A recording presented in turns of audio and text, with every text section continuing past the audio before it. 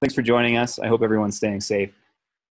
We really wanted to just do this in the midst of so much uncertainty around the college process for 21. And also, without the ability to have summer camps, we really wanted to be able to give you something beyond free training this summer. So we figured we would do a webinar on college counseling, which is something that we have done for 10 years. So we're going to talk about important steps to take in the recruiting process and the information to pay attention to. Some of the items that we'll be talking about will be based on questions our listeners submitted, while also just addressing key ideas that we feel you should know about. We'll touch on 4 different areas: general recruiting knowledge, branding, so who you are as a recruit, communication, the do's and don'ts in talking to coaches, and what to expect with the admissions process. What we know, which is, it's obviously very different. You know, there was an article in the Washington Post this morning about test optional, how a number of Ivies have gone that way, but it's not necessarily that way for athletes, which is interesting. What we don't know and what we should be ready for.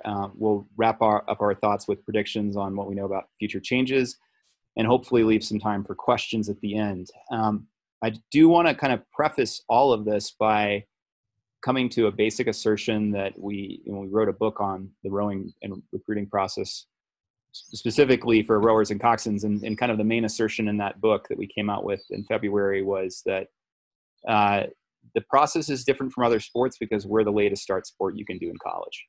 You know, most people are not starting rowing until 14 or 15. That's very different, vastly different compared to soccer, compared to hockey, or any of the other sports that you're familiar with the recruiting process for. And as a result, that changes the dynamics. It changes the dynamics for collegiate recruiters, and it changes the dynamics for families seeking an orientation to what is this and how does it work. And so it's our hope today to provide some orientation to that. So with that, I will turn it over to Katie Lane Awesome. for introduction. Thanks, Ryan. We're all really excited to be here. So before we really go diving right into it, I thought we could take some time to introduce ourselves. So I am going to kick it back over to Ryan, who introduced the podcast itself. So Ryan, give us a little bit of background on you. My name is Ryan Sparks. I've been doing college counseling and rowing camps for kids who want to row in college now for 10 years. Prior to that, I coached at Yale, I coached at Bates, I coached at Wesleyan, I coached with the U.S. team, and am very interested in the way that experience in the sport impacts formative development. Very cool. And we also have David Feinberg joining us. David, would you mind introducing yourself? Not at all. Good evening or good afternoon, everybody. Again, my name is David Feinberg. I run a company that's a college counseling company called Syzygy, try to spell that, Global Education.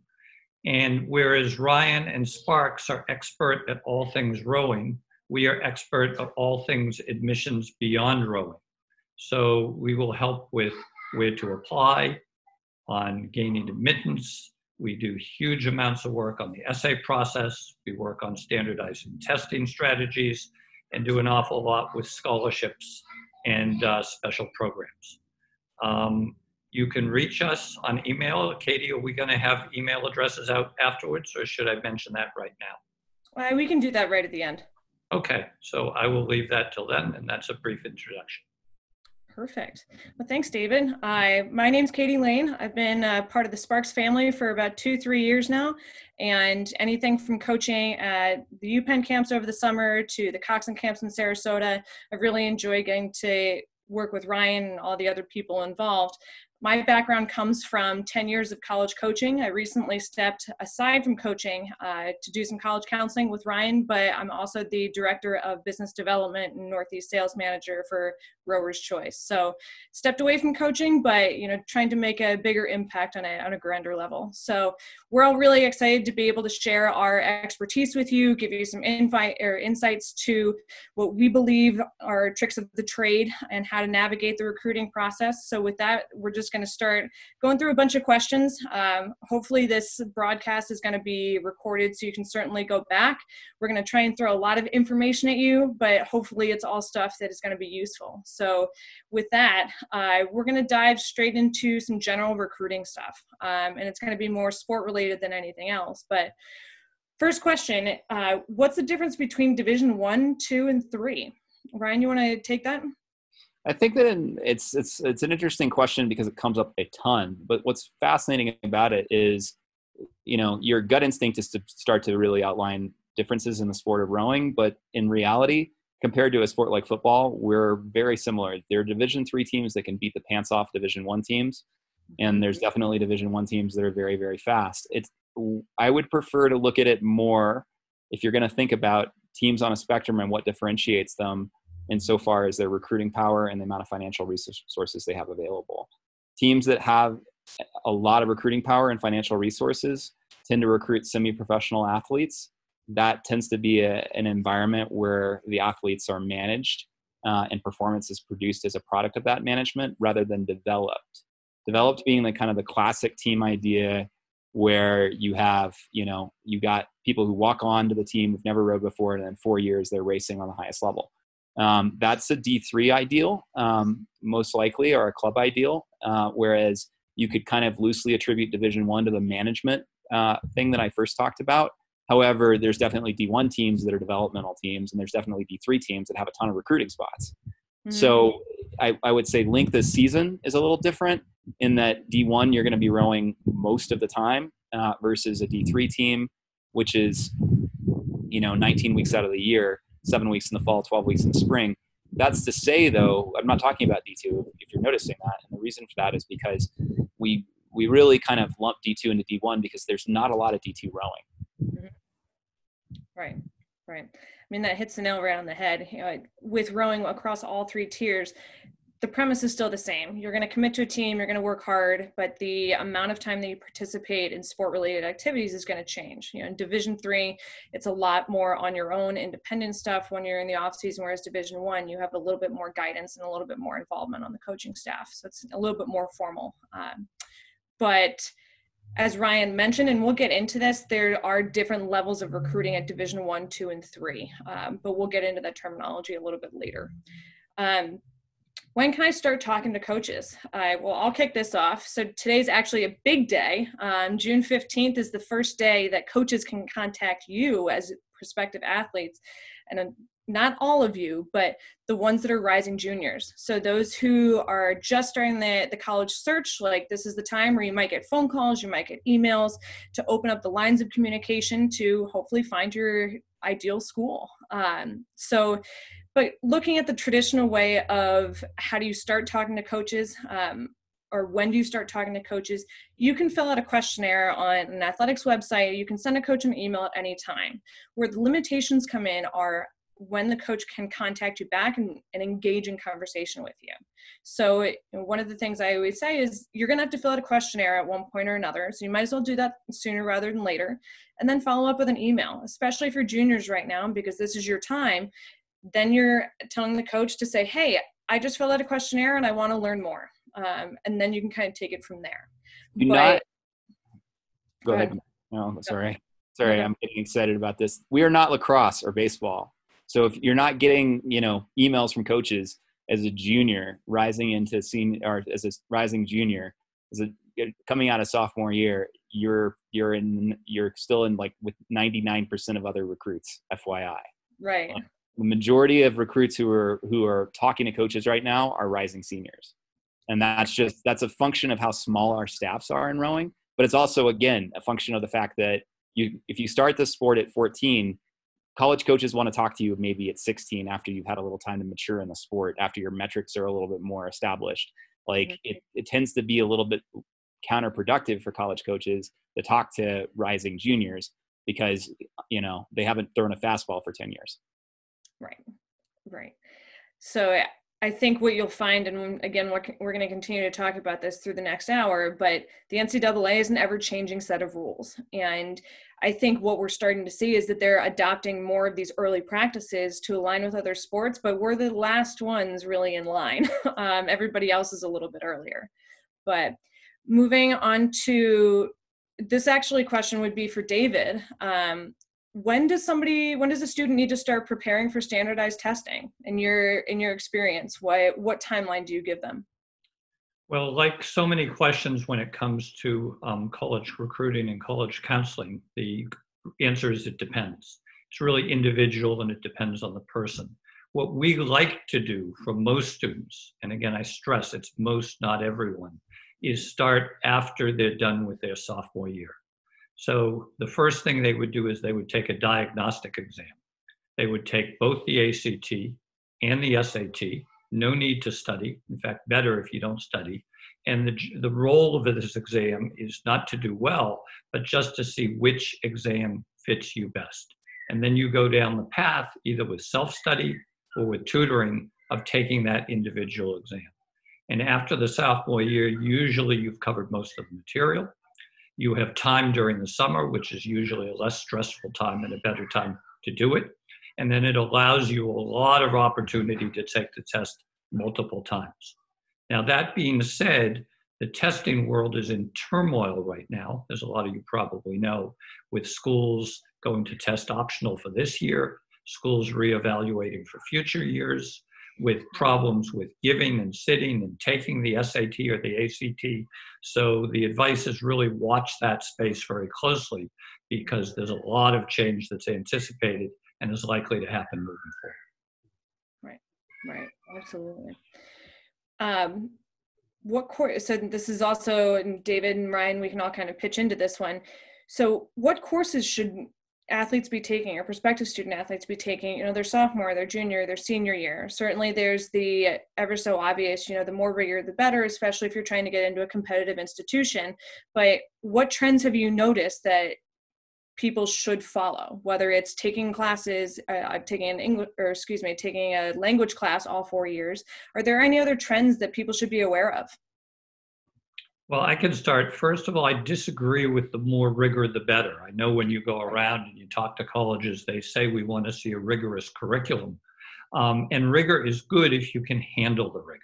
And what you have to do is what's appropriate for you and what's reasonable for you. And particularly if you're engaged in rowing, I'm the only non-rower in the bunch, so I'm in awe of what these people do and what they go through. And the time commitment that it takes, that's a significant commitment, and there's a lot going on in your life. So what's more important than taking rigor is take rigor that's appropriate for your circumstances. And college admissions officers know that. They know how intense rowing is. They know what it takes, and they'll take that into consideration. So what we typically recommend is take what you love, take what you enjoy, and take what's appropriate for the level of stress and the level of time that you have. Very good. Ryan, how would I know if schools have scholarships or the ability to provide athletic assistance? It's an interesting question. So we actually maintain a database on our website that does give some stats as to athletic budgeting on teams. However, scholarship dollars available is typically something you're going to want to check on the team's website. And so far as whether they're advertising scholarships, what does that look like? The U.S. Department of Education maintains a database called Equity in Athletics. That is the number one and best source of data insofar as team funding. And it doesn't, I will say, like, the problem with that database is that there's a lot of incongruency between conferences and the way they report. But it begins to get fairly easy to look at, for instance, the amount of scholarship dollars an institution has. It becomes harder when you begin to try and drill down on how many rides, how much money per year, how many of those are allocated, how much is available for this class. That type of information is typically held more close to the vest by coaching staff. And as a result, that really involves a conversation with the recruiter in terms of really understanding what is possible. And I would say that's a second-based conversation in some ways. Some ways you got to kind of have to get in the door with an ERG score and academics before you start talking about money, if you really want to have a productive conversation in regards to a particular team situation. I will also add the majority of rowing scholarships are partial. That said, there's a good amount of money out there. particularly on the women's side, though I have seen money being offered on the men's side to people without any experience at particular schools as well. So I will say, like, on the men's side, it's harder to come by for the most part. However, depending on your school choice, and there are schools out there that you may or may not have heard of that do have money on the men's side, that they're interested in investing in experienced athletes that are not going 605. So it's the scholarship game is a tricky one. And if anybody tells you differently, they're not telling you the truth. Right. So pretty much all in all, talk to the coach, get to know the coach first before you're automatically jumping into the idea of money. You certainly want to fall in love with the school, fall in love with the program before you think that, oh, wait, is there money here? Like, go with your gut, get the facts. But that being said, we're going to, like, those questions were a way to open up the conversation. So now we're going to dive into more targeted areas. So the next area that we're going to start to cover, and I know that there's some questions coming in, but the next area that we're going to start to cover is communication. So it's branding. But, branding, you yourself as a prospective student athlete are your own brand. And whether you want to look at it as how you come off to coaches, what you believe in, like, you're making your own brand now. You're telling your own story. You're crafting your own story. So first question is, what does a potential coach need to know about you in order to understand you? I'm going to go ahead and take the lead on this one. Please. Yeah. But well, I think it's important to preface that Katie was recruiting at Penn until March of this year.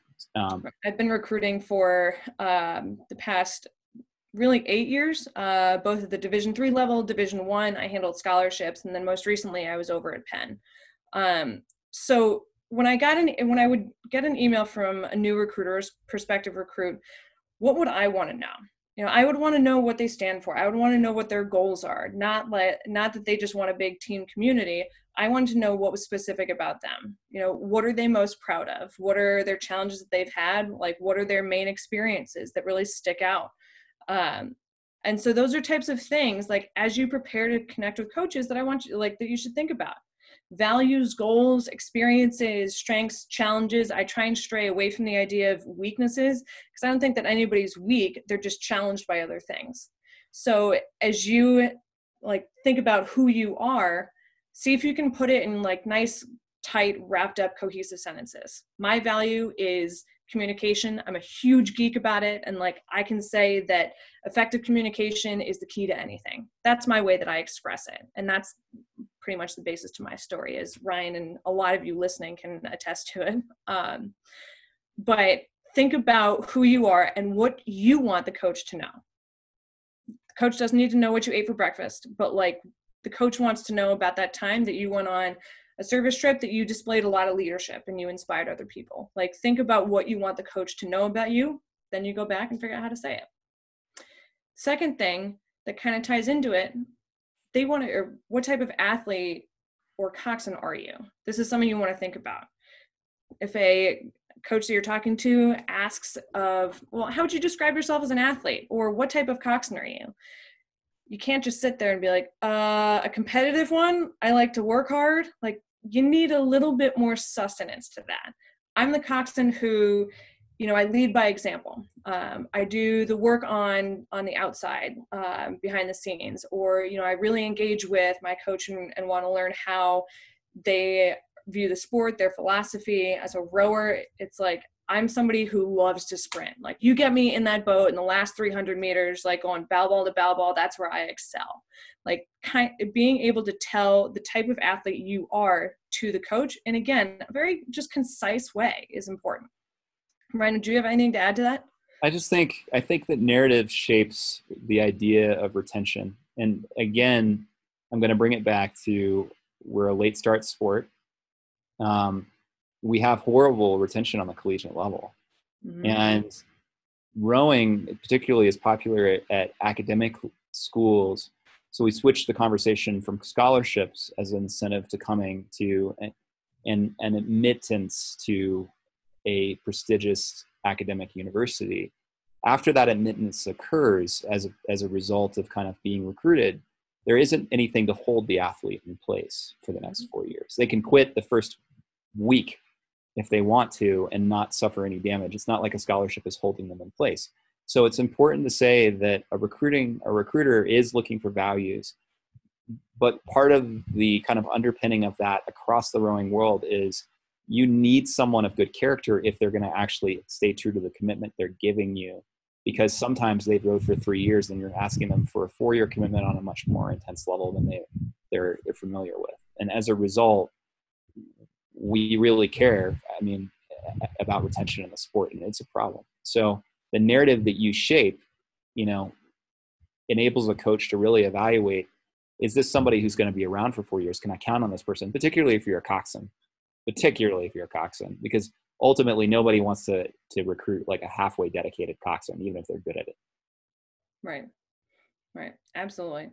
If you're looking at rowing as a way just to get you into college, I think I can speak on behalf of Ryan and say, don't abuse the system. There are plenty of people out there that want to have the opportunity to compete for 4 years or be a part of a team and make an impact over 4 years. And if you're going into college thinking, I'll do it for 1 year and then I'll go ahead and back off. I would reevaluate how much you're going to get out of that 1 year versus, being able to explore other things. Ryan, would you agree? Yeah, I would also think, that's not what the coach I've seen families that have encouraged their students to do that, such as to gain entrance to a prestigious education. But the problem with that is the prestigious education begins with a lie. So I don't know what you're educating, but I don't think it's actually educating anything honorable. Right. Right. Absolutely. And these other kind of questions, these two kind of come back into what we just talked about. How can you shape your brand? Great, I use the word brand. I'm also kind of a marketing geek, but brand, message, story, however you want to phrase it, how can you shape it, right? How can you display it to the coach? How can you talk about it? I like to think of your choice of language, how you communicate, the words that you use, are they effectively communicating what you want them to? Are you organized with your thoughts? Are you organized about the whole recruiting experience? That all is going to stand out to the coach. If you kind of come on a call of I wasn't really prepared for this. I can think of questions. It kind of shows to the coach that you didn't really invest a lot of the work ahead of time. So you want the coach to know that, hey, I'm very interested in what's going on. I'm organized. I've researched that your school won their regional championship for the first time in 4 years. That's awesome. Come prepared. And the coach is going to pick up on these tendencies, not even just with what you're saying, but how you're saying it. Go ahead. I just wanted to jump into the last kind of piece of this, which is what's going on right now. In that, to be honest, coronavirus, the cancellation of all rowing, this summer, last spring, potentially next fall, there is the beginning of an interesting story for recruiting purposes, to be honest.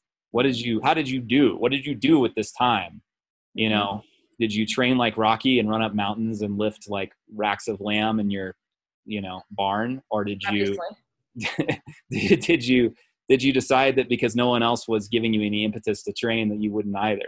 I recognize that being stuck on your erg in the basement, for months on end is inhuman. And I don't think that you should do that. I don't think anyone expects that you're able to do that without some social support and some fun. So I'm not saying that you need to put in $100K a week in your basement and on the erg alone. And for coxswains, I'm not saying that you need to go and actually, run through race tapes every day. But to be honest, I think coxswains actually have more of an opportunity right now in that there is plenty of things they can do to improve their rowing IQ while we're going through this and lead their teams who are suffering from low morale while we're going through this. Rowers, I think, have a harder shtick. So. Right. I think that with both parties, though, the rowers and the coxswains, a lot of time can be invested in how you communicate. Again, this is where my nerd hat comes on of, you can research of, good public speakers, what makes them captivating, what makes people want to follow them, what's their messaging. And it's certainly, you can build your rowing knowledge, but you can also take influence from, people out there that have a very strong voice. So I think that that's also pretty important too. We do have a question. I'm going to insert this now. So we were going to talk about what can I be doing now to improve my skills as a rower and as a coxswain. And the question from a rising junior is, what should coxswains do who need audio for coaches but don't have it right now and won't get more until the fall? Ryan, I'm going to go ahead and let you take the coxswain standpoint for right now, because I know that we at Sparks have a lot of stuff going on. Do you want to touch upon that? I'm happy to. I think I'm going to draw, and if you're out there, keep your humility down. But I have a client right now who has done a very good job, and I would say is probably in the top 3 to 5 on the men's side for coxswains, and has done a fair amount of work on coxing, like finding races on YouTube and actually using that race to cox, and then being courageous enough to actually share that with recruiters, where, the recruiter's like, well, what can you give me to prove you're of quality? And, he's actually providing this tape that he coxed. That is a step out, because, to be honest, I think it would scare some kids to do that. But that's to say that has helped him tremendously. I think as a rising junior, you may not get audio this fall. You can definitely cox some YouTube videos. I also think that you can really work through, and as you do that, you should record yourself, begin to look at the number of syllables you're using, cutting those syllables down. I also think that you can begin to look at race courses and how to analyze them. I also think you should understand the rowing stroke and be able to talk about that.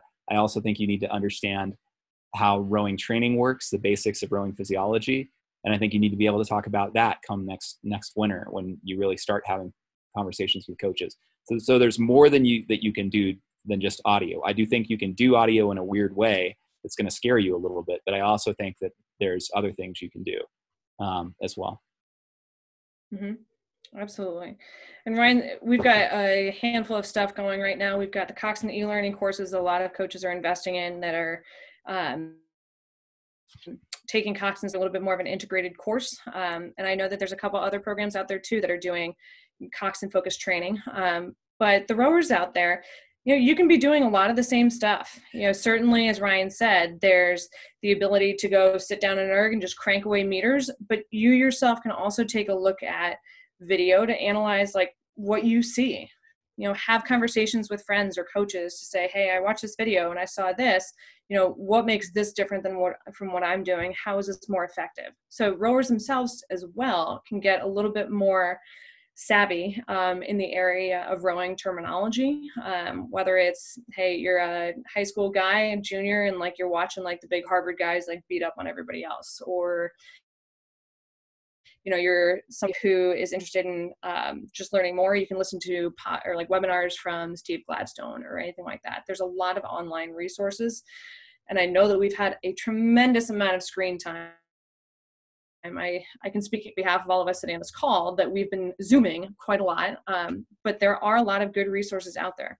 So I wanted to toss in that I think that one of the recruitable factors that tends to make recruits far more interesting after they've passed initial guidelines between academics and erg score. And, if you're, by the way, so first of all, we're offering free training for coxswains and for rowers. If you're interested, you can get in touch with us on Intercom. You can touch base with us you can DM us. It doesn't matter. We can hook you up into that if you want that. So we're offering free and paid programs, but free programs. Second, rowing IQ is not very much appreciated, but important aspect of recruiting. So much so that, Katie's mentioning Steve Gladstone, who's kind of the father of like the way that modern recruiting works on the Division I level, and at least on the men's side. And I know men's coaches out there are bristling at that because they thought about it themselves. But that said, Steve did it first in the late 90s. But that's to say, he values foreign talent because he thinks they have higher rowing and racing IQs because they race and row more and they start earlier. So, there's something to that. And I think that a lot of recruiters are looking for an athlete that really can self-manage their own training program or understands that. And as a result, even if you don't do 100K in your basement this summer, if you can self-manage yourself and be able to demonstrate that, that might be enough. Agreed. Go ahead and crank right into next group. Communication, my specialty. First and foremost, how do you start communicating with a coach? We talked about it a little bit. Very much start with a questionnaire. Start with an email, fill out the questionnaire. Not trying to do anything formal, not trying to go above and beyond. Introduce yourself, basic facts. Hey, I fill out the questionnaire, and you use the words, I'm interested in learning more. Plain and simple. Like, that's a very easy way to start communicating with a coach. If you want to, certainly you can look up their office number and give them a call. I would say right now, given the landscape, very few rowing coaches are actually in their offices. So unless their cell phone is published online, which is sometimes the case, it's really best just to start with an email and a questionnaire. Ryan, would you disagree or agree? No, I agree. Okay. How do you set up a call? Again, you engage with the coach a little bit via email. You filled out the questionnaire. You're doing all of the necessary steps so they get the most information from you. And you can say, hey, I'd love to connect. Is there a time that you're free? Or the coach may come back and say that first. Let's set up a time where we can jump on the phone. Let me know when you've got free time. But the idea, if you go back and forth over email as your main form of communication, that's not a bad thing. Maybe it's the way that you feel more comfortable communicating, or maybe it's the way the coach feels more comfortable communicating, but it's okay to ask for a call. Hey, I would love to jump on the phone to learn more about your program. I'm really interested in this. The worst that any coach is going to say at any point in this process is no. And it's not because no, you suck. It's just, no, that we're just not interested, or this doesn't really jive, or I can't really do this at the moment, like I'm going on vacation. But we have to learn to be okay with hearing those throughout this whole experience. So, Ryan, what do you think recruits need to be prepared to answer on a call with a coach? I think it's important to look at the recruiting process as your first real job application process. Mm-hmm.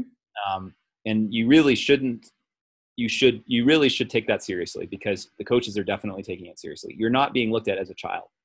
You're not being looked at as a student. You're being looked at as a performance asset. Mm-hmm. On some level, performance asset. So what does that mean? It means that effectively, if you don't show up prepared, you're going to be evaluated accordingly. Mm-hmm. If you don't engage well, you're going to be evaluated pretty brutally. Mm-hmm. I think that's a big change for a number of people, because they've never really been in a process that's this competitive. Mm-hmm. Particularly on the Coxsone side, it is incredibly competitive, obviously, because a lot of teams are only recruiting one. Mm-hmm. And so there's that piece of it. But even on the rowing side, when you look at brackets like lightweight men's rowing that have crazy low ERG score requirements, like 630 or better, and crazy high grade requirements, you'd think that would be it. But that's just the initial gateway. Mm-hmm. After that, recruits are absolutely evaluated based on their character. And so suffice it to say, you have to be prepared. You have to know how many kids are on the team. You have to know, have a fairly reasonable idea of what their season looks like, or how practices work. What you don't want to be asking are questions that you can find on the website. What you do want to be asking are questions that play into the personality of the way the program works, the way the students relate to each other, information that you cannot get other than talking to somebody associated with it. And engagement is crucial. Engagement is absolutely crucial in terms of being able to make it through the process. So again, we talk about like that ERG score academic kind of initial opening. And for Coxsone's, it's really just academic, right? Mm-hmm. And whatever your first email says. And then that's to say, from there, unless you're able to show a high level of engagement or interest in the school, again, we come back to the concept of retention. If there's not a high level of engagement, what is the guarantee you're going to retain? Some coach has to convince you to come there. That doesn't really instill a lot of faith in the part of the coach, mm-hmm. who is having to convince you that this is a good place to be, that coach is going to retain you when they get you on a roster with 40 other kids and they can't give you, an hour by hour kind of attention span. Mm-hmm. So suffice this to say, it's very important to engage. Mm-hmm. Absolutely. I mean, the questions in the first couple of calls that you can expect are going to be like, all right, tell me about memorable experiences. Some may ask, tell me about a time that you failed. Tell me a time that you thought that you would be or that you thought you displayed great leadership. Tell me about the goals that you have for college. Like, what else do you do outside of rowing? Because Also, they're trying to get to know you as a person, not just just as an athlete. So think of it as, like, as Ryan alluded to, a job interview in some sense, but say that you're meeting somebody new that like moved in next door and you're getting to know them, right? What do you want to know about them? All right. I would want to know like what their experience is, like, where they've gone to school. And so it's you can compare it to a lot of different situations. Ryan, I'm also going to go back, and I agree with you of the sense that people are going to get brutally evaluated if they're not prepared and all that. But I will say it's okay to slip up every now and then. Your first phone call with a coach, the first one that you pick up, I would be shocked if it's perfect, right? There's going to be times where you like trip over your words. There's going to be times that you may get caught off guard and the silence may be awkward. But that's okay, because the more practice that you have with it, the more calls that you have, the more you're going to learn. It's like riding a bike coming off of training wheels. Like, you know where you're going to get to. You're eventually going to like get the flow of it. You're going to be able to stay up and not fall off, but it may take you to fall off a couple times and hiccup a couple times to be able to figure it out. So yes, the ideas of these phone calls are certainly significant. They bring a lot of weight into how the coach is going to view you, but they also know that you're human. They also know that you're in high school, that you're still figuring a lot out. There's COVID going on. There's a lot of other stuff going on. It's okay to trip up as you get started. But let's come back to the idea of an email for a minute. Ryan, what information do you think you need in an email? Say that I am a prospective student and I'm emailing you, the coach of Cherry University, right? What do I need to tell you in my first email? A first email really disqualifies whether you're within kind of the interest spectrum for a team. So, that it contains a 2K, typically a GPA, standardized testing results, if applicable, height, weight, and team information. And ideally, it's personalized in so far as why you're actually interested in the school. If it has a particular major you want, or if it is of interest because of whatever.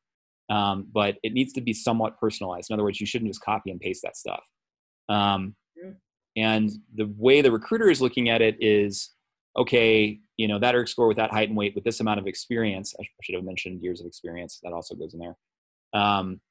These academics are admissible. That's all the coach is thinking. They're not thinking, with this particular SAT and this grade on the transcript, like it's potentially this way. They're just saying, okay, that GPA looks okay. That ERG score for this time of the year, for that amount of experience, for that height and weight, okay, that's within range for us. They're sincerely interested in the school. Okay, I'm going to reply to that. You may have to follow up on that a few times to actually get a reply too, because of how busy these folks are. But that's to say, it's just kind of an initial screening. Mm-hmm. Absolutely.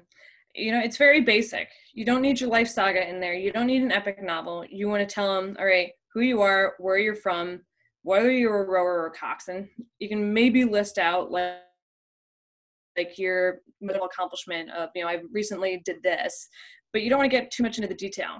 As Ryan said, you do want to put a line in there showing your interest in the school, that you have researched it. You do want to make sure that you double and triple check your emails. There should not just be a generic copy and paste template that you use. You can have a general idea, but each email should be tailored to that school. The last thing I'll say is, if you take a look at your phone, right? I think I have a 7 or 8 plus. I think it's an 8 plus. When you send an email, it shouldn't, what? Very fancy. Yeah, I try. Sorry. But when you send an email, it shouldn't take the coach to scroll down to read more about it. Like, you want to be that just simple and, hey, I'm interested. My name's this. I go to school here. If you row for a club, you can go ahead and put your club name. There's no need to repeat the school if it's the school team. Give a brief academic connection, or academic fact, but it should be able to read on one screen. That opens the doorway to another conversation. So that's kind of that. I know that we're starting to get crunched on time. So the last question I'm going to leave in the communications department: should I reach out to the head coach, assistant coach, or both when emailing? And the question that I got more recently was, what if a recruiting coordinator isn't listed? Do I email the head coach? Do I email the assistant coach? Ryan, what do you think? I think it really depends on the school. I'm interested in the policy answer, Katie, because I don't have one. I mean, I typically, with clients of mine, I'll just basically assess who does the talking to the recruits. Mm-hmm. At this point, I'm a little biased, having done this for so long, because I know that this head coach handles recruiting, or this recruiter is experienced enough, or this recruiter is really inexperienced, so the head coach should be CC'd. So that's the way that I typically handle it. But what's your blanket response policy? I'll give you a little bit more, but I think it's true as well. Like, you can kind of look at, sometimes there's usually a recruiting coordinator, or if you read their bios, you might pick up on a little terminology that would indicate that a certain coach does more recruiting than others. But what I would also say is that if you're really confused, email the head coach and CC the assistant, because often if the head coach isn't the one that does the recruiting, they're going to pass it off to the assistant anyway. So it's just kind of like everything is there.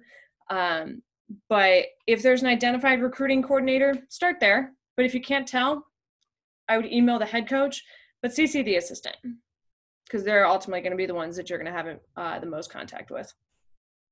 So we're going to jump into admissions expectations. David, do we still have you here? I'm still here. Perfect. Can we talk about general academic guidelines for different tiers of schools, whether it's, IB, whether it's private, public, like just on a very broad scheme of things, what are the main differences that prospective student athletes should be aware of? And thank you, David, for sitting through the whole sport-specific recruiting spiel that we just did. You're very welcome. Let me just say one thing. I don't think of it almost as tiers of schools. There's gradations of schools. And every school is different, and they don't all look at the same things. So academic expectations for the top, tier schools are obviously going to be different than the lower tier school. And it starts very high and it goes down very low in terms of grades, SAT scores, ACT scores, and other. Let me handle it a little bit differently, because I think kind of it's hard in a short period of time to answer a question like that without getting very specific. But what I would say is we're a very interesting period right now. Schools are going test optional. So one of the key metrics that they are looking at are not disappearing, but are changing. Secondly, grading is different between schools. Some schools now have gone to pass-fail for the spring. Some have continued with grading. So there's a lot of uncertainty and there's a lot of difference. And what that really means is there's more flexibility. And you as a student can have more control over the process than you ever have. So if you reach out and in your conversations with coaches or admissions counselors or people, really know not just what's good about you, but how you fit that institution and why you're right for that institution. So if I'm talking to Katie if she was still at Penn, I wouldn't just be talking about rowing. I'd be talking about perhaps the Huntsman program, the joint degree program between Wharton and the university, if that's something of interest to me. I'd be talking about professors. I'd be talking about courses. I'd be getting very, very specific and make it really clear to her that I have an interest in the university, even if I'm not going to be recruited. And in this time now, you can show demonstrated interest and you can reach out in creative and different ways. And it's not easy to do research because you can't visit the schools in the way you used to. But again, it makes it easier for you to differentiate yourself. So really try to differentiate yourself and don't be overly worried about what the school says you need initially. If you don't have what you need, they'll let you know, but really go for it and try to convince them that you fit the school very well. Mm-hmm. Absolutely. And that's a great way to put it. It more so than anything else beyond this recruiting experience, we as recruiters want to make sure that the athlete falls in love with the school first. Because if the athlete doesn't love the school and then they get there and they don't love the rowing program, I mean, might as well show them the door. They're going to be out of there so quick. So when it comes down to it, athletics is something that you do. And what you want to be able to find in a college is somewhere that you can really excel and get a good education, on the off chance that for whatever reason rowing doesn't happen. You know, you break a leg and you're out for the season. Like, if that isn't there, is that going to make or break your college experience? So you want to make sure that you identify, just like as David said, you want to identify with the school. You want to do your research. You want to do your due diligence in finding what's right for you. The rowing program, like, then that's a whole different story, because now once you found the type of school that you want, then you can take a look at the rowing program, and you'll find that there's usually more than one type of school that fits your requirements and fits your expectations. And that's where you can start to get a little picky. So how do schools rank recruits? This is something that is going to differ between Division 1, 2, and 3. Ryan, do you want to touch upon that? That is a huge subject, as David kind of just said. That is the academic. I mean, let's just talk in broad terms about the differences, and we're not going to go further than that right now. You know, we can talk about there being bands that are letter graded within the Division III scene, and we can talk about how the Ivy League uses academic index, which is a algorithm that does take into account currently SAT or ACT scores, GPA, amongst other things, and spits out a number between 170 and 240. Every recruit is given a number. Then the recruiting class must hit an average that is given to the team by admissions. So that is the way that works in the Ivy League. And then, you know, if we talk about other schools like, you know, Virginia, it's totally different. Virginia, you know, on the women's side, tends to need to issue what they call grant and aid or scholarship money of some form if they want to support someone through admissions. And as a result, you know, even if it's just books. So that's to say there are, you know, there is a bureaucratic process for ranking recruits. It differs even within a conference, even within the Ivy League. The AI might be used, but the way the AI is used and the ranking of those recruits might be very different based on the school. The same is true in the liberal arts colleges. So suffice it to say, there is typically a process.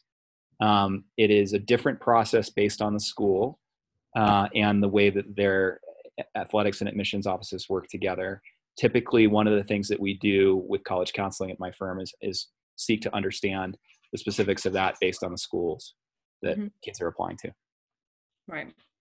Every school is going to be different. They're going to have their own way of classifying recruits, whether the terminology that you may hear as a prospective student athlete is slots or bands or scholarships. Like, there's a lot of different terms that can be thrown around, but every school is going to be different. You want to make sure that you ask all the questions that you have, just so you're not trying to figure that out on your own, because trust me, as somebody who has worked in a couple different areas, every school is different.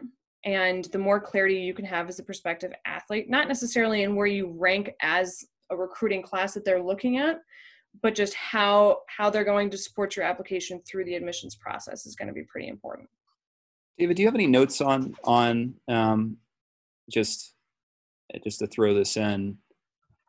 Well, we both worked with a very bright kid this last year who was not a rower, and I was shocked by the admissions outcomes that he saw. He ultimately saw a reasonable one. But I was shocked by the lack of the number of admit letters that he saw. And you had said to me, well, that's just because you normally work with rowers. And so I just wondered if you had any words about effectively kind of the advantage that a hook like that provides. I'm not sure I understand the question. You're talking about how advantageous it is to be a recruited rower?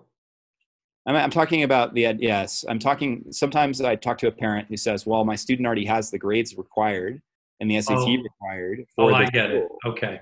Yeah. If we're talking about the top schools, the Ivy League and Ivy League-esque the Stanfords, the MITs, the Caltechs, and the Ivies, et cetera.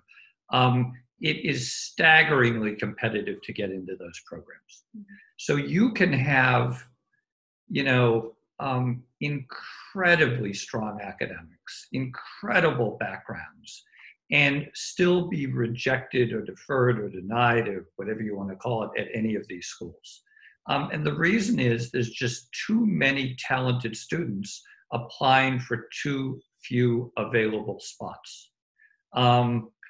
And so rowing can be massively important because it puts you in a different category. So if you're a recruited athlete, it puts you in a whole different place than if you're not a recruited athlete.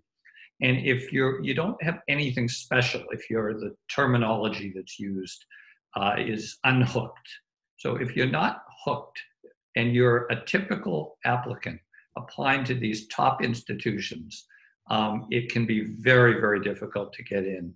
And, you've got to take tactics to try to make sure that you're applying broadly enough that you'll get into a couple of schools, because the amount of competitiveness at the top cannot be overstated.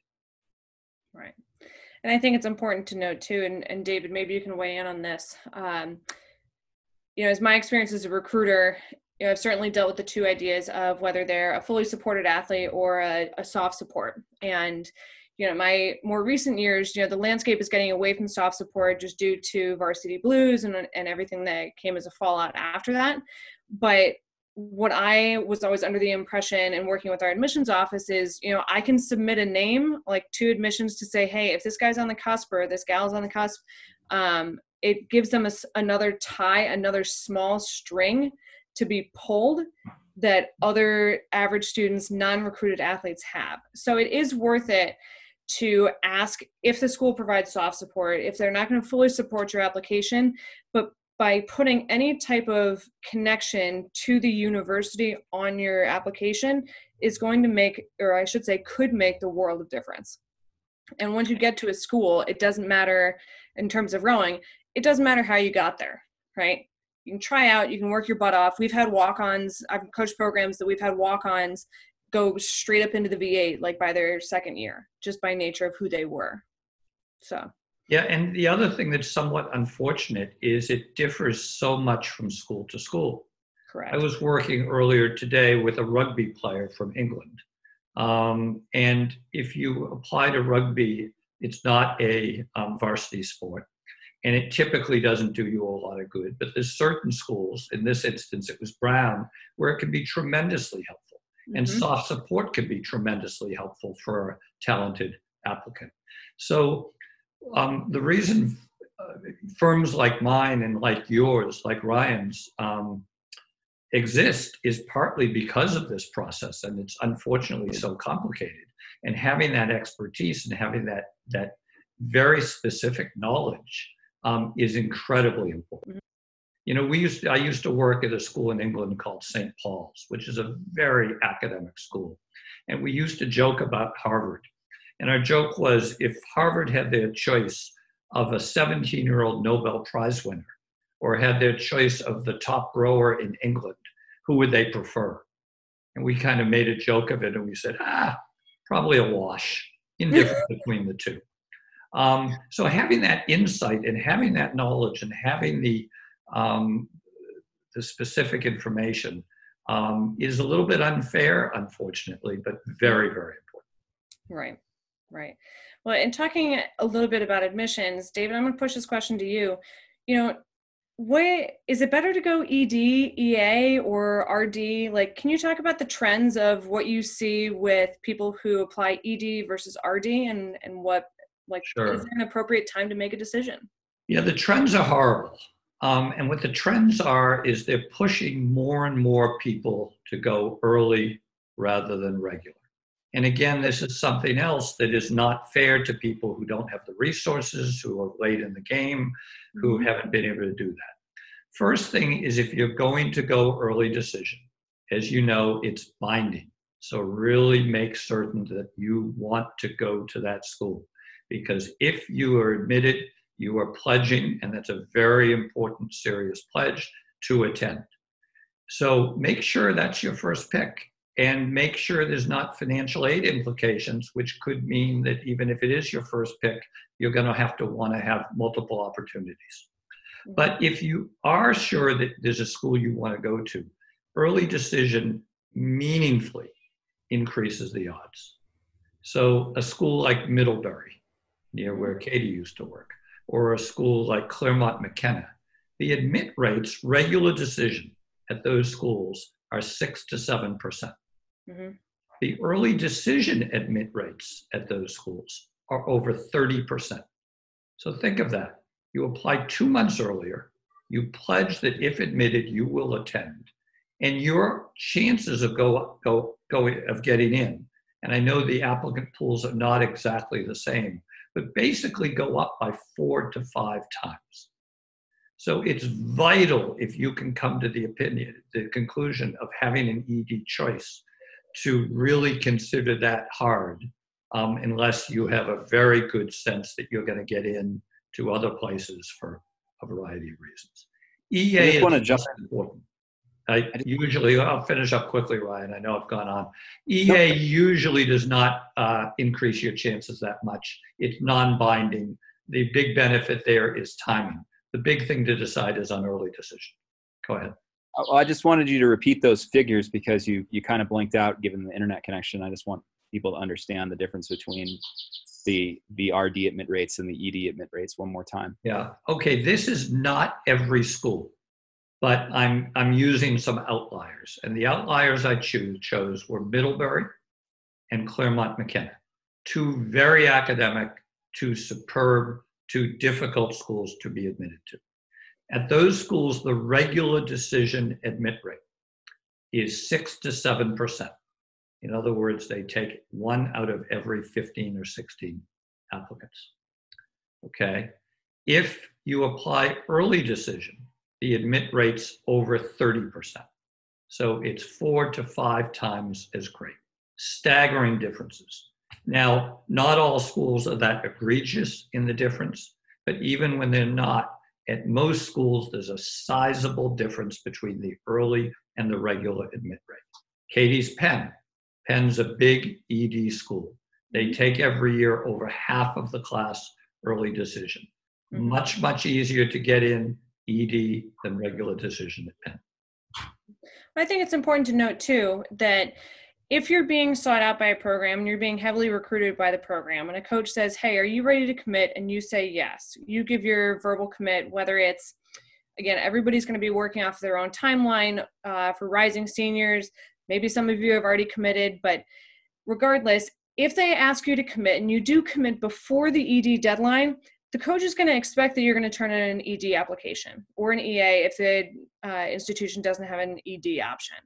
And for them, a lot of programs will try and fill their entire roster, coxswains, rowers included, in that ED period. Because once the roster's set, great, then they don't have to worry about it.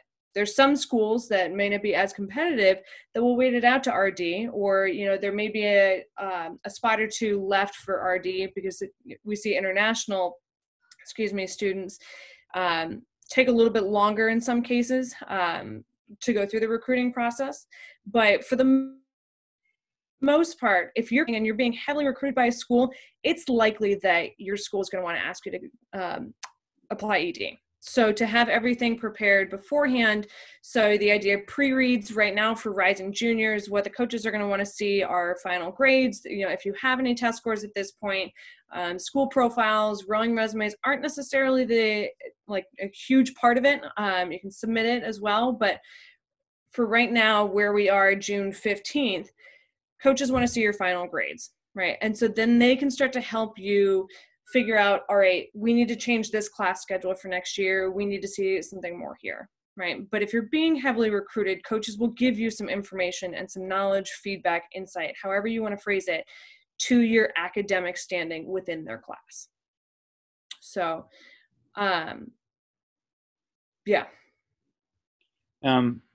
I also think it's important to just mention something that I learned from David, which is that EA applications are unsuccessful for unsupported athletes because for some schools, because I don't want to get this wrong, David, but that is the round where there's a lot of special interest admits going on. And as a result, as a regular person, if you don't have a hook, that's harder to do. Is that right? Well, it's the nature of EA. Okay, EA is in there basically to give people, well, it's in there for a lot of reasons, but given that it's not binding, it's not nearly as powerful or useful to the schools as binding. The schools, one of the huge criteria for the schools is their yield. So what percentage of the students who are admitted will attend? And if you have 100% yield on half your applicants, your yield statistics are going to be improved. So on early action, you're getting in early. It doesn't mean you're going to attend that school. It's much softer and much less important. And for that reason, it's not so critical or not so helpful to your admissions chances. In most cases, again, there's differences. If you apply to Tulane, for example, Tulane, you almost have to apply ED1, ED2, or EA if you want to get into that school. The admit rate RD is very, very low. So again, it's unfortunate, but you got to know the specifics of the school you're dealing with. Right. David, I won't hold it against you. I'm going to correct this for the viewers out there. It wasn't Middlebury, it was UVM. And since Middlebury was a big rival of UVM, I'm going to go ahead and make that clear. No, I knew you went to UVM, not Middlebury. I was just saying that part of the world. Got it. That's fair. Just say for all those UVM alumni out there, just checking. So with these last couple minutes, I know that we're a little bit over time. One of the big things that we wanted to touch upon are, what can we expect to change? Given the landscape, given everything that's going on, there's going to be a lot of change. And frankly, a lot of the time you're going to hear, I don't know what's going to happen. We're waiting and seeing. But based on what we know, I would want all of us to kind of go around and David, you're especially going to be extremely helpful from just the purely admission standpoint. But Ryan, I'll go ahead and start to touch upon, what I see and what we can expect to change. There's some programs out there, rowing programs, that have been completely cut. Ohio Wesleyan, for an example, unfortunately is not going to have a program. There's a couple other programs that are up on the chopping blocks, but, rowing can be seen as a protected sport because of its Title IX regulations. Women's rowing almost has a security blanket with football because their rosters can be so big, but there are a lot of things that are still being worked out. Second assistants may not be on, there may be hiring freezes, the coaching staff may look a little bit different, the day-to-day operations may be a little bit different. But as recruiting goes, one thing that we've talked about as counselors with Sparks, and Ryan and I were on a call earlier, is you want to be prepared to make a decision without going on an official visit. I don't think official visits are going to operate in the same fashion that they did. So if a coach offers you a spot, you need to think to yourself, all right, what do I need to ask now? So if that comes, then I'm going to be okay in making a yes or no decision. So to know that the traditional operations and the traditional practices that say even were as early as last year, they're going to be completely different. So all in all, can you make a decision without visiting the school? So that would be my kind of recommendations. Ryan, what do you want to add to that? I mean, that's it in a nutshell, is that I think the hardest thing to do is make a good decision about where to go to college, particularly if you do have 5 official visits lined up,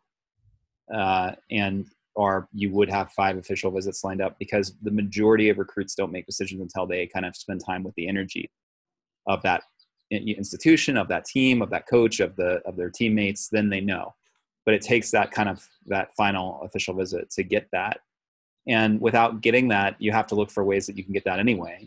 If that means talking to people on the team, that means talking to people on the team. If it means talking with the coaching staff, I know a number of staffs that have actually kind of started to initiate that in hopes, I think, of giving recruits a much better feel, or maybe competitively giving them a better feel of their teams and their competitors. But suffices to say that you have to kind of consider that if you're a rising senior right now and you're in the recruiting process. It's something really important that it's very possible we may not have official visits. And if we do, you may only get half of them. We just don't know. So I think Katie rounded it out nicely. I want to leave room for David. Okay, I have 3 points I want to make. The first is I'm extremely sympathetic to what young people are going through today. It's an incredibly difficult time. There's huge uncertainty, and I feel badly about it. Mhm. Secondly, um, I'm going to make a bold statement. It has never been easier to be admitted to a strong university or college. Say it again. It has never been easier. Okay. Why is that? Well, it's a long thing, but mostly because, and this has been the case even before COVID, supply demand. There's a lot of universities out there. They continue to be a number of them at very high quality. It's very tough for professors to get jobs. So you have very good professors who are going to universities which are kind of not the big name brand universities. So you get consistent good teaching at a whole lot of different places. And if you look recently in the Midwest at a lot of very good schools, you mentioned Ohio Wesleyan, Beloit, Kalamazoo, I could mention a lot of them. Not the biggest names, but very good institutions. The admit rates are extraordinarily high, and they also discount heavily, meaning they give what they call merit-based scholarships. So that was the case before COVID. And now with COVID, it's putting a lot of people under financial duress. The colleges are among them. They are stressed, they're losing revenues, they want to stay open. And there's a supply-demand imbalance. You know, you're losing kids from overseas. And so, again, I can't do this justice in a short time like this, and I know we're running out, but never been easier. Third, given the caveat that it's difficult, take control of the situation. You can take control, you can do things, you can reach out because of the change and because of the uncertainty. You can talk to universities. They're not as busy as they used to be. Their admissions people aren't traveling. I was on with 3 universities today, very good universities. Usually this time of year, you can never get a hold of them. They were back to me within an hour. So really there's the opportunity to do things and carve things out and educate yourself and learn. Students have extra time right now, so you can learn now. And it's difficult, but it can be done. Yeah, David, I think that you provide a lot more insight and a really awesome resource for our listeners to be able to talk about the admissions trends and you know what you see and what's forecasted. So I'm sure that you're going to continue to be our wealth of information that we're going to pass off to our clients, our coaches, and everything else. So to kind of wrap up, the way that I want to do this is within the 3 of us, you know, what's the biggest piece of advice to any athletes who are going to get recruited, or David, for you, like biggest piece of advice in applying to schools? Ryan, I'm going to kick it off with you. What do you, like in a very short summary, what's the best piece of advice that you would give athletes? My advice would normally be to stay engaged, particularly if you're a coxswain, but now that's more important than ever. It's going to be your competitive differentiator. With COVID controlling things, if you're able to get yourself to a place to where you can create that narrative for yourself, it's going to make a big difference, regardless of what year you are. Stay in touch with the sport. Just make that effort, and you will benefit from it. I promise. Right. David, what would you say is your biggest piece of advice as people start to navigate through the college application process? Relax. There's too much stress. The stress is not necessary. As mentioned, there's loads of great universities. Go after it, work hard, do well, life will be fine. David just teed me up pretty well. I'd like to point out that anybody, whether you're an athlete trying to get recruited, whether you're a student applying to college, everybody's on their own timeline. You know, we talk about the ideals of where you should be, or, you know, what the trend is, what the average is. But when it comes down to it, you're the one that's in the driver's seat. You decide when you want to accelerate and when you want to go faster and try and make a decision. You also have the ability to break if things get rough and you need some time to think. So this isn't going to be perfect. You're on your own journey. Don't compare yours to somebody else's.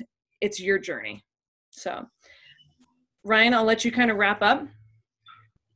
All right. Well, thank you for tuning in. I mean, we have a big number of resources between the book I mentioned, which is called Collegiate Rowing Recruiting.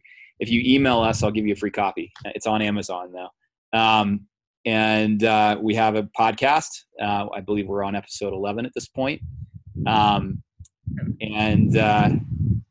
we also have Coxon eLearning. We have counseling, obviously, any number of resources, and that free database online. We also have a new series podcast coming out as well, coming July 5th, where we will be bringing on people who are connected to the rowing world, but may not be current professionals. So that's coming out July 5th, Sparked by Rowing. There's the plug for the day. Thanks for joining us. We'll certainly be excited to do another couple of these over time goes on, but I'm going to end with David's advice. Just relax. It's all going to be okay. Take a breath. Take each day as it comes, because as we all know, every day is going to be different. So thanks for tuning in, and we look forward to seeing you soon. And we're off. I think we're off Facebook. Are we? You're still on mute, Daniela. That was great. I was eating my dinner, watching you guys. It was the best dinner show I've ever seen. Yeah. Woo! Okay, I can turn. Really good. So I record. Oh, let me stop this recording too. I